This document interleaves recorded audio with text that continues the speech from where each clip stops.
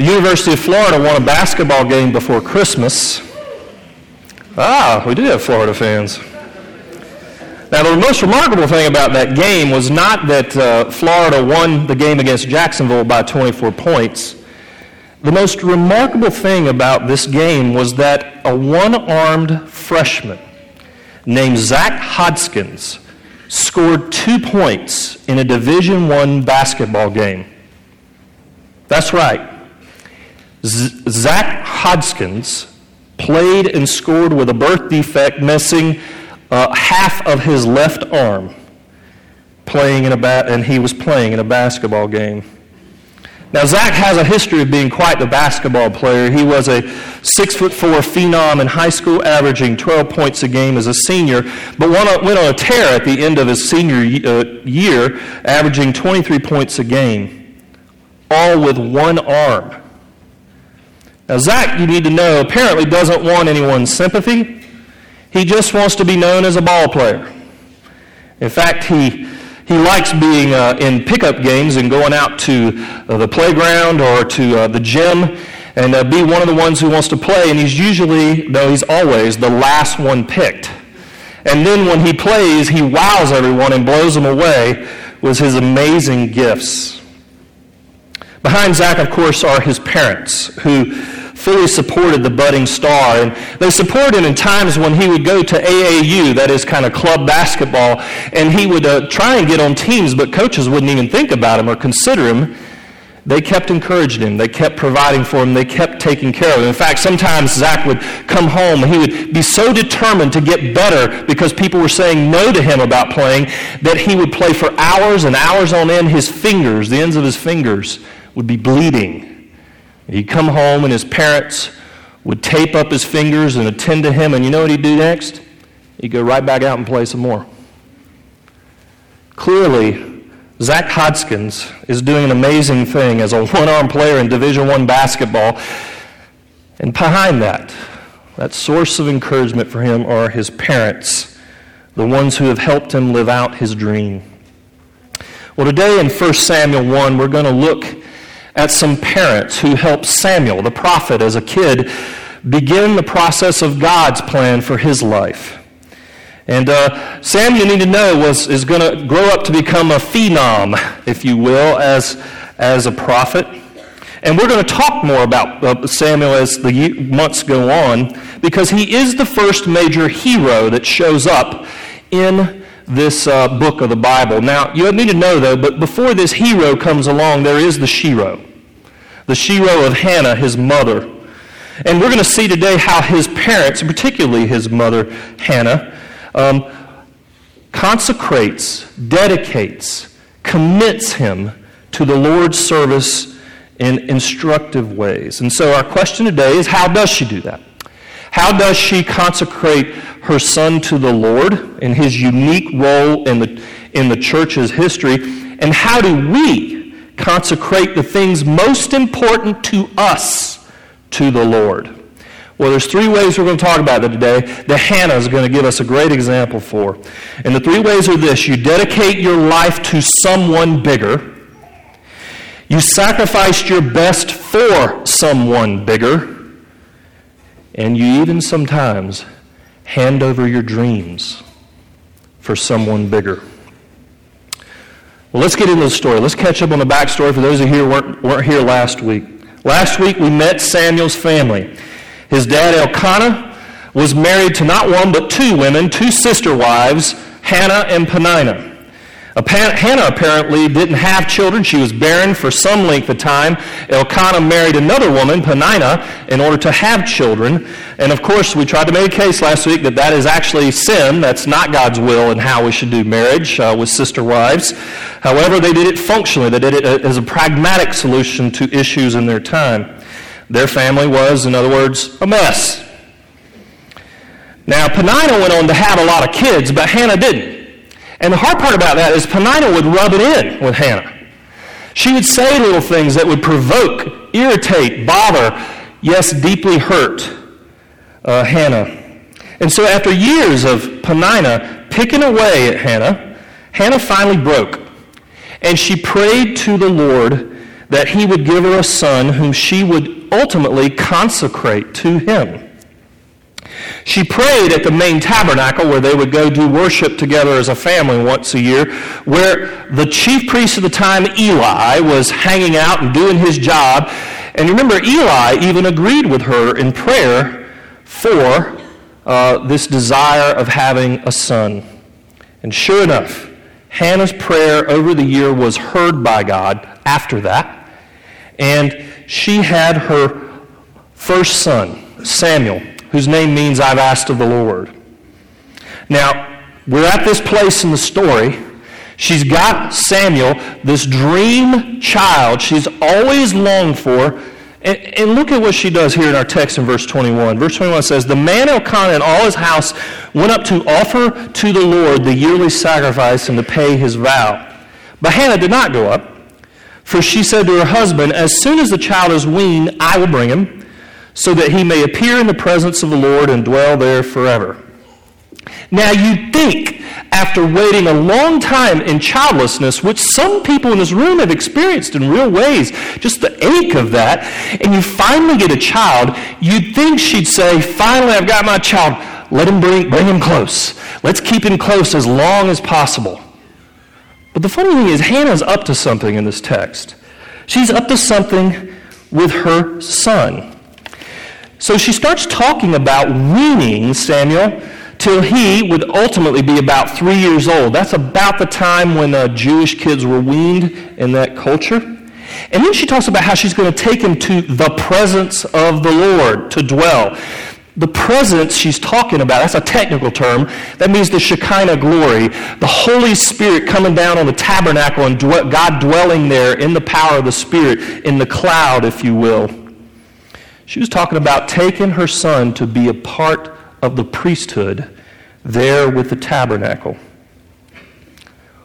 What is Hannah up to here? Well, three things really can tell us what she is up to in this text. And the first is this. Hannah has made a vow to the Lord in our prior text from last week, and she's committed to keeping it. You might remember she made us a promise last week about Samuel in verse 11b. So turn over to that real quick and look at that with me.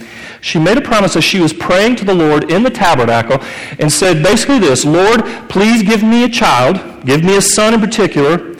And then it says at the end of 11, "Then I will give him to the Lord all the days of his life, and no razor shall touch his head." Now, what she's doing here is what we call a Nazirite vow. A Nazirite vow, which was a particular kind of vow that Blair read about earlier from Numbers 6. The Nazirite vow was something a believer in the Old Testament in particular would do to consecrate or to set apart material goods or even a person for the Lord. Again, you can find the kind of the details of it in Numbers 6.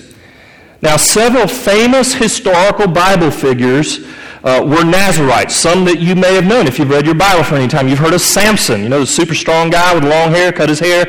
He had a thing with women, and it got to him after time.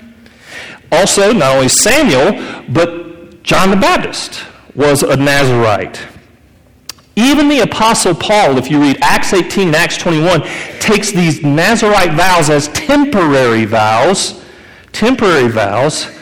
regarding how he would follow the Lord in that time. Now, what was unique about this vow? Well, it was a form of self-imposed voluntary discipline to keep their hair uncut.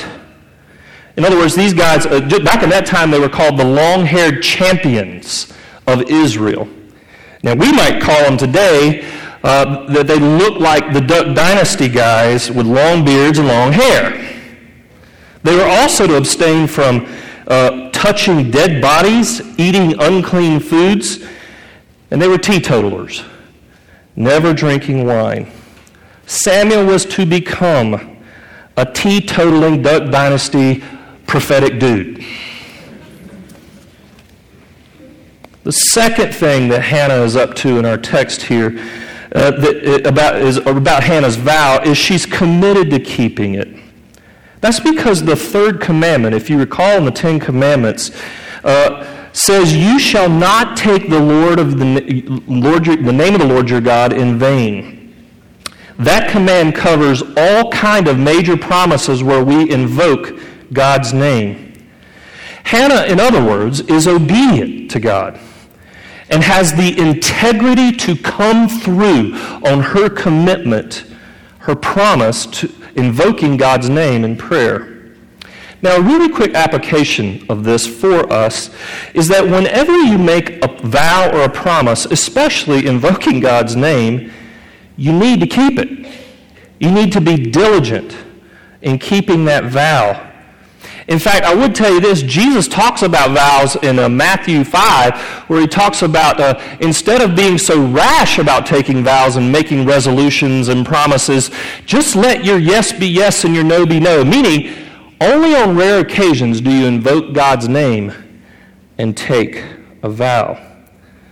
So the third thing that we need to consider about what Hannah is up to and how she is acting this way is not only that she's keeping a vow that she had promised about her son as a Nazirite, but she fulfills the vow with planning. With planning. If you make a vow, you need to plan on how you're going to keep it. You better do it with, in other words, ready, aim, fire, not ready, fire, aim. Hannah knew that she was going to give Samuel over to the tabernacle service with Eli and all the priests, so she holds off and doesn't feed him, or really, has him weaned after 3 years, so that when she takes him and dedicates him in the tabernacle service, he won't be high maintenance, for lack of a better word. He can eat the food that the priests are eating, and he can participate in life even as a 3 or 4 year old. What is this vow-making business? How does it affect us? Well, we all take vows. Everybody does. And as Christians, we take vows of membership. You've seen people come down here and I ask them questions, and they take those vows of membership, and you've done that. Those of you who are members of our church. And here's what that means. If you promise to keep the peace and purity of the church, you need to dwell on your role with that. You need to dwell on your role with that. It also means that when we take vows, we can even take vows that have such weightiness that they affect our whole lives, really for the rest of our lives. I'll give you an example. Marriage vows. When you invoke God's name at your wedding, for those of you who are married, that's serious business. It's not, this is a happy moment, I just kind of give God a little fist bump in the process. It's actually a serious moment to invoke God's name. And here's why. Because you're invoking his help. It's not just saying, hey, God, I want you to overlook this. I need your help. In fact, you see that here even in this text, this kind of interesting aspect of taking vows, that we need God's help. You might remember here over in our text, Hannah gives up her only son, which takes some serious resolution. And Elkanah says in verse 23, may the Lord establish his word. It's not, Hannah, may you establish your word, which is the way we usually think about our vows. I got to pull this off. No. This is his way of saying, Hannah, you've got to come to grips with, I can do all things through Christ who gives me strength, not my own strength. May God establish his word in you in this commitment with our child. Let me put it this way. When we make commitments of any significant way, God must empower us with the gospel and the Holy Spirit to stay the course in marriage, in other binding relationships where we invoke God's name. So, summarize all of these things that Hannah's up to. When you dedicate yourself to something, dedicate yourself to someone bigger than you to help you. Well, Hannah does that in our text. She does it for herself, and she does it for her son Samuel. And then the day came in our text when she actually hands him over to Eli and those who are leading in the tabernacle service. Look at verse 24 of our text. It says this, when she had weaned him, she took him up with her along with a 3-year-old bull, an ephah of flour, a skin of wine. She brought him to the house of the Lord at Shiloh, and the child was young. Can you imagine this? You go years, it could be decades of waiting for a kid. You have the kid, you enjoy him for 3 measly years, and you take him as a toddler to the tabernacle to put him into priestly service. I got to tell you, as a father, a husband, a pastor, a whole lot, this is sacrifice on another level. This is sacrifice we're not familiar with in our time. Not only that, she not only brings her son, she brings all kinds of stuff with her. Did you notice she brings bushels of flour, a skin of wine. That's up to 6 gallons of wine. That's a lot. And she brings what it says is a 3-year-old bull. Probably the Hebrew translation is actually 3 bulls, which might correspond with the boy's 3 years of living. Folks, this was a super generous offering to God. And it was costly. You know, imagine giving not only your son, but here's $25,000, $50,000 to go with him. It would be a hit of significant weight. And you got to ask, what is she doing? Why is she so generous? Well, I can tell you what it is. It's gratitude. This is a thank offering. It's gratitude for God answering her prayers and giving her the gift of a son. She keeps her Nazirite vow, dedicates Samuel, and she does it with a depth of thanks that really is instructive to all of us. This is what it means to be a cheerful giver, not a teeth-gritting, duty-only giver. When you give to the Lord in the Spirit, it creates a longing to give more. As you give thanks for what you have, you'll give up more. There's a combination that goes with that. Thanksgiving yields generosity. And it just is a feedback loop. More thanksgiving yields more generosity. Thanksgiving yields more generosity. And that's what's going on with her. They go together. Now, at this point in the text, I want to ask an honest question of our text. If you give me a little side note for a moment. Hannah brings Samuel to Eli for service. And many call this a text of baby dedication. And we got to ask, is this a proof text that we should dedicate babies in the church? Many churches don't baptize children like we do, but they do dedicate their children. Well, here's what we would say, and here's what we believe. Baby dedication for us happens at baptism with our kids. And in fact, you don't want to claim this as a model for what you do in church. Why? Because this is a Nazirite vow.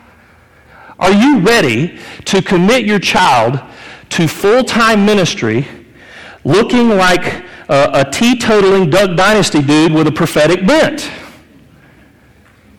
This is not a model for everybody to follow in practice, though certainly we appreciate the principle of committing our kids in this way.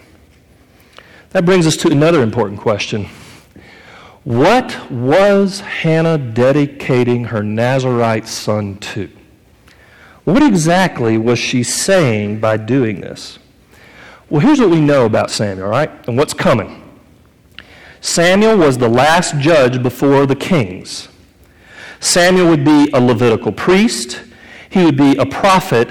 He would bring the word of the Lord, and he would become Israel's kingmaker with Saul and, of course, with David. Samuel, in other words, would be this jack of all trades of all the biblical offices of prophet, priest, and king. Now, something else you should know about Nazirites is this, is by their virtue of their not cutting their hair or not drinking wine or eating grapes and all the other things they wouldn't do, their whole life was meant to be a countercultural word picture against the culture around them. You saw it with Samson, with the Philistines. You saw it with John the Baptist, with the corrupt Jewish leadership of the time. They were living examples of Christian protest against culture and even religious culture in its time. Their lives, in other words, were meant to be a self-disciplined, sacrificial word picture to the world that proclaimed something's broken. Something isn't the way it's supposed to be. And so the Nazarites would give up good things to make a statement of what it means to follow the Great One. Samuel, of course, would go on, as you'll see in the rest of this book, a contrast to Eli's sons, who are the corrupt leaders of the time.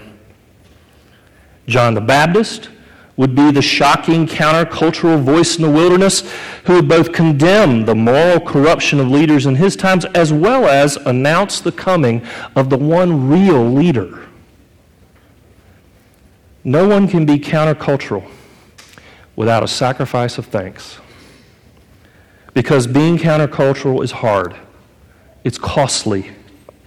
You must start sacrifice with thanks, understanding grace as it has come to you. Now here's what we are called to be and to do relative to this unique text. We are not Nazarites and we don't commit our kids to Nazarite vows.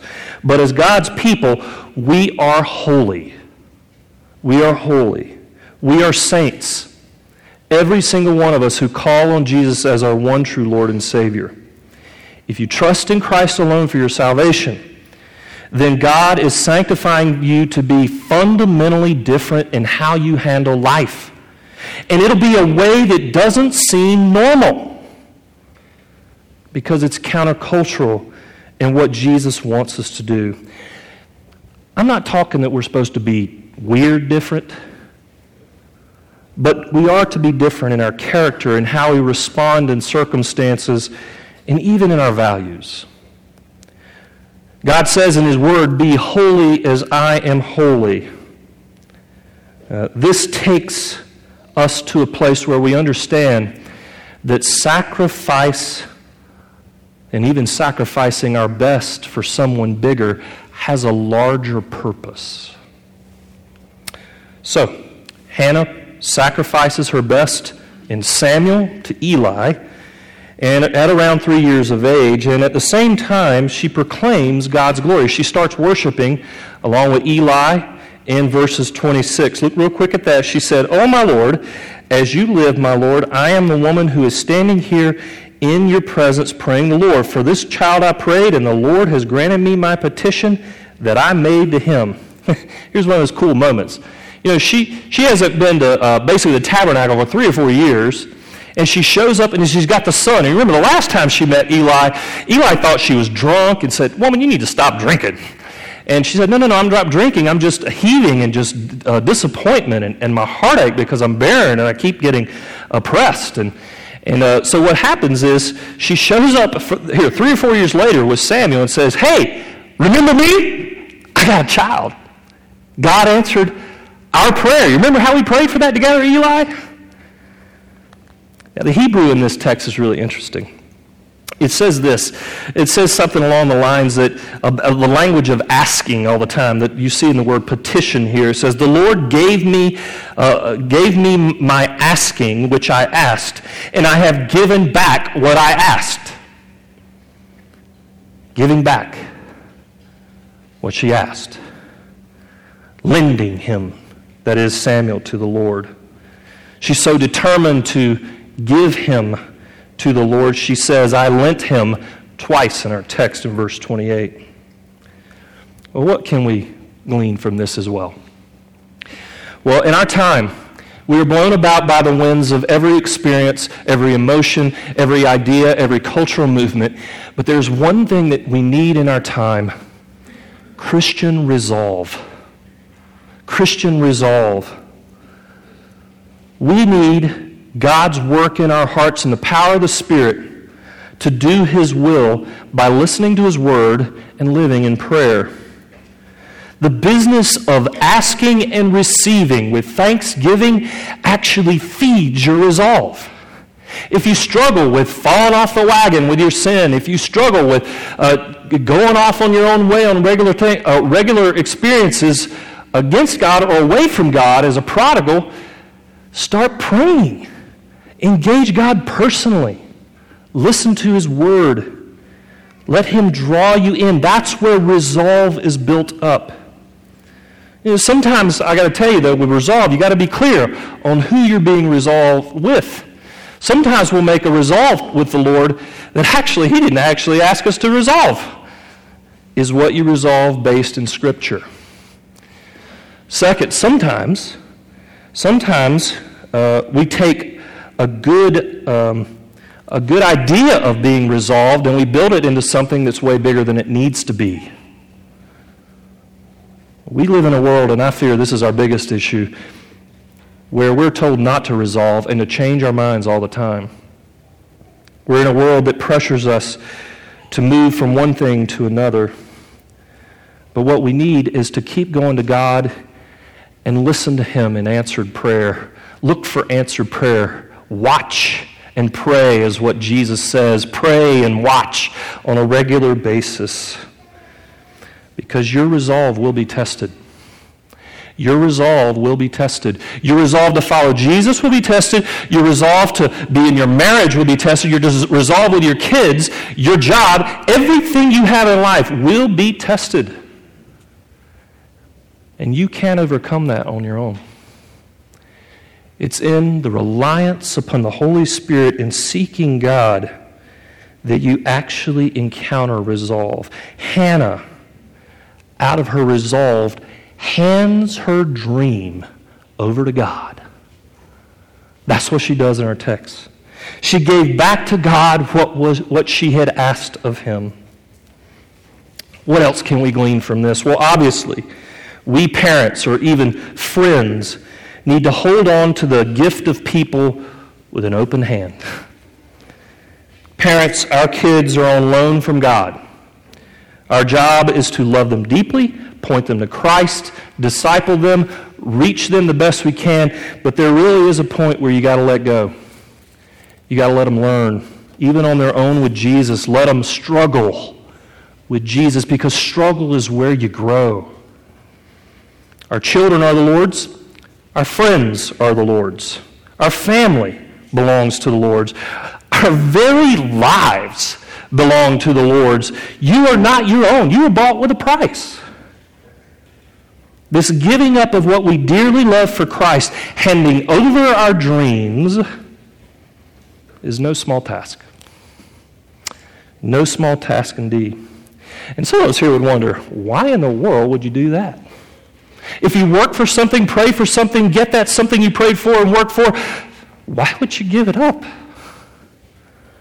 Well, the first thing I'd say is if you're an unbeliever today, really wrestling with Christianity, you need to ask, if you work for something and hope for something and eventually get it, how much does it really satisfy your soul? How much will it satisfy your soul? And for how long will it satisfy your soul? Experience shows indeed that the tighter you grip onto something, the more it'll fade away.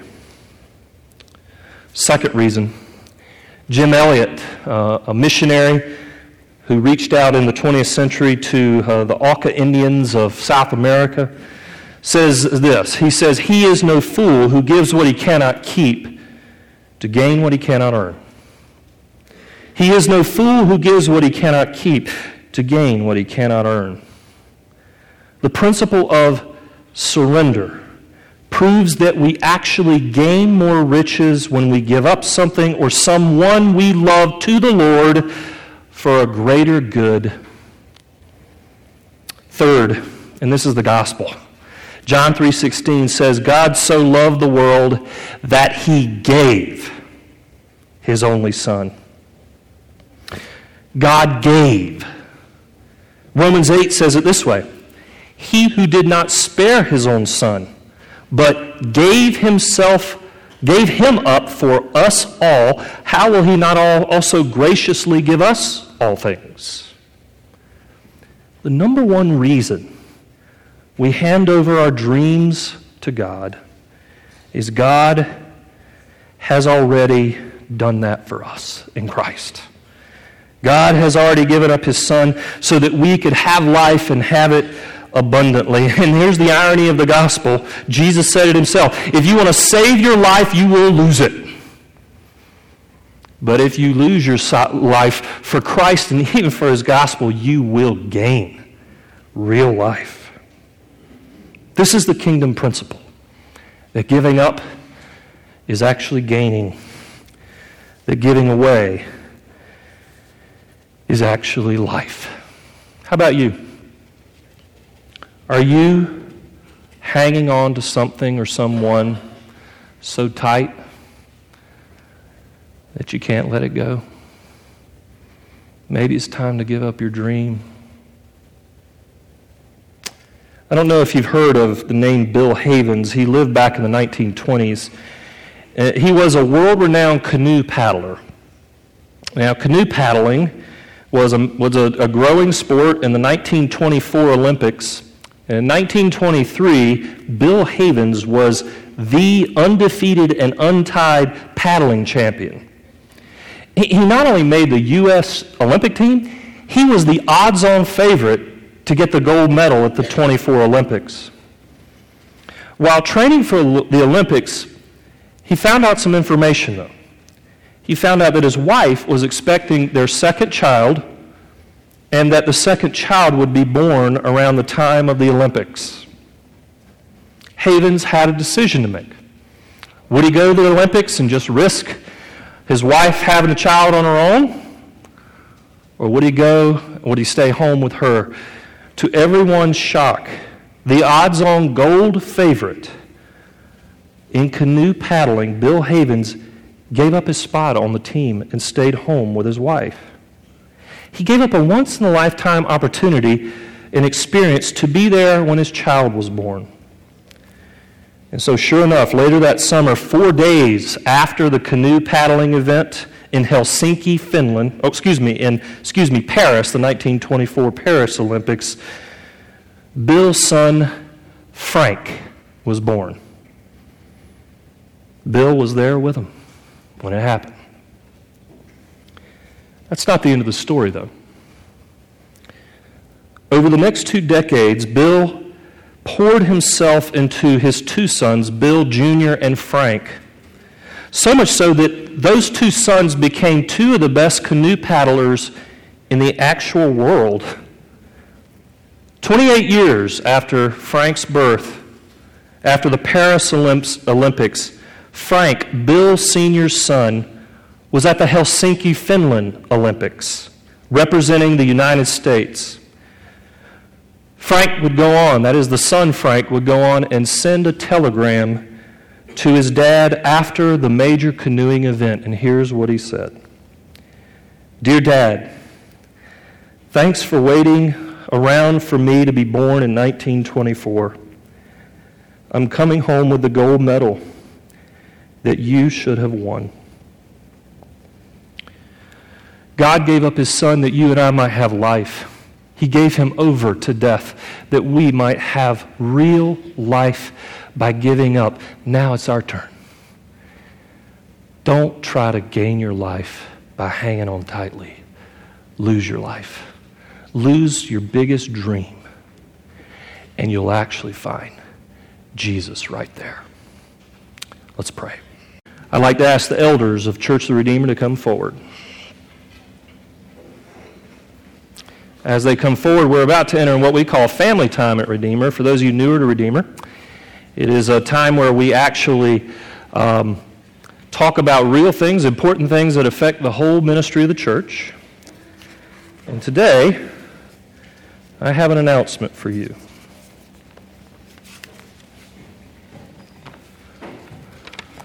Brothers and sisters of Church of the Redeemer, I come to you today with an important announcement that will affect the life and ministry of our church in significant ways. After 14 years of service to this wonderful church, the Lord is leading me to resign as the lead pastor of Redeemer. After months of prayer, discussion with elders, counsel with fellow pastors, and dialogue with Elizabeth and the kids, it is clear God is moving me away from this church to a new call. My last Sunday here will be January 31st, when I will preach and serve communion. At the moment, I do not have another call in the waiting, though I have begun conversations with various churches and networks around the PCA. I will be taking a temporary break as rest from ministry while seeking the Lord about my family's next work in the kingdom. Of course, there are reasons for my departure, and they are severalfold. First, retrospectively speaking, the last few years have been very difficult for me in ministry. Working in a pastorally understaffed environment with major changes and even significant conflicts has often left me in a state of fatigue and even burnout. Many or most of you have likely observed my struggles with fatigue. Secondly, prospectively speaking, the elders of Redeemer have recently recognized a growing contrast between my ministry gifting and the ongoing needs of Redeemer. No doubt, I have struggled with my limits in recent years. When the elders speak together, I listen to their initiative and urgings about the best for the future of Redeemer. Third, from a personal calling point of view, I believe my time at Redeemer is coming to a close. And while I didn't envision leaving in this context and way, it is clear that the Lord is saying it's time to go. This, of course, will be shocking news to many or most of you, and there will be many questions from you. Let me assure you, there is no scandal here. My family is doing well, thanks be to God. Some of you may wonder why now. It has become clear to me that Redeemer's needs are too great for me not to give undivided attention to the Lord's work here. So it is best for me to move on, rest, explore, and pray through my next call while your elders and deacons lead you through the next stage of the church's life. Regarding my family, Elizabeth and I are both sad about leaving Redeemer, but we do have a growing excitement about the possibilities of ministry for the next 20 years, God permitting. When I consider the very heart of the situation, it would be best to say that this seems to be a part of God's very strange working and sovereign hand in my call to ministry. For those who have further questions about this news, I would urge you to pray first and then talk with your shepherding elder. There will be an informational meeting next Sunday after church on the 17th, where the elders and I will address any common questions the best we can. Finally, as a congregation, you have a distinct role in this calling process. On Sunday, January the 24th, the presbytery that we partner with as a church will conduct a congregational meeting to dissolve the relationship between me and this church. While you should vote your conscience as members, I urge you to approve that dissolution. It has truly been an honor to serve at Redeemer for these past years. And what is most moving to me is how the Lord allowed me to be here, a sinner saved by grace, serving you with the gospel. Our Lord Jesus is on the throne ruling. The gates of hell will not prevail against his church. Do not be afraid, little ones.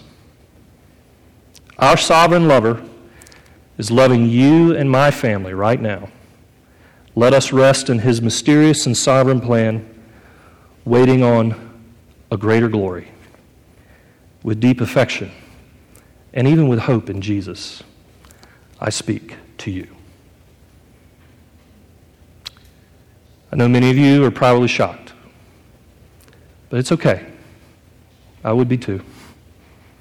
As you have questions, as you have feelings, as you have thoughts, let me urge you, talk to your elders. Here they are, right here. These are the men you need to talk to. They want to minister to you. They want to talk with you. And it'd be good for you to talk with them. So talk with them. If you want to talk to me, just remember, there's only so much I can say, and I'm a mess right now. But God is good. It's time. And I think the Lord's calling us away. Trent, I'm sorry, but now you have to transition us, brother. It's all yours, my brother.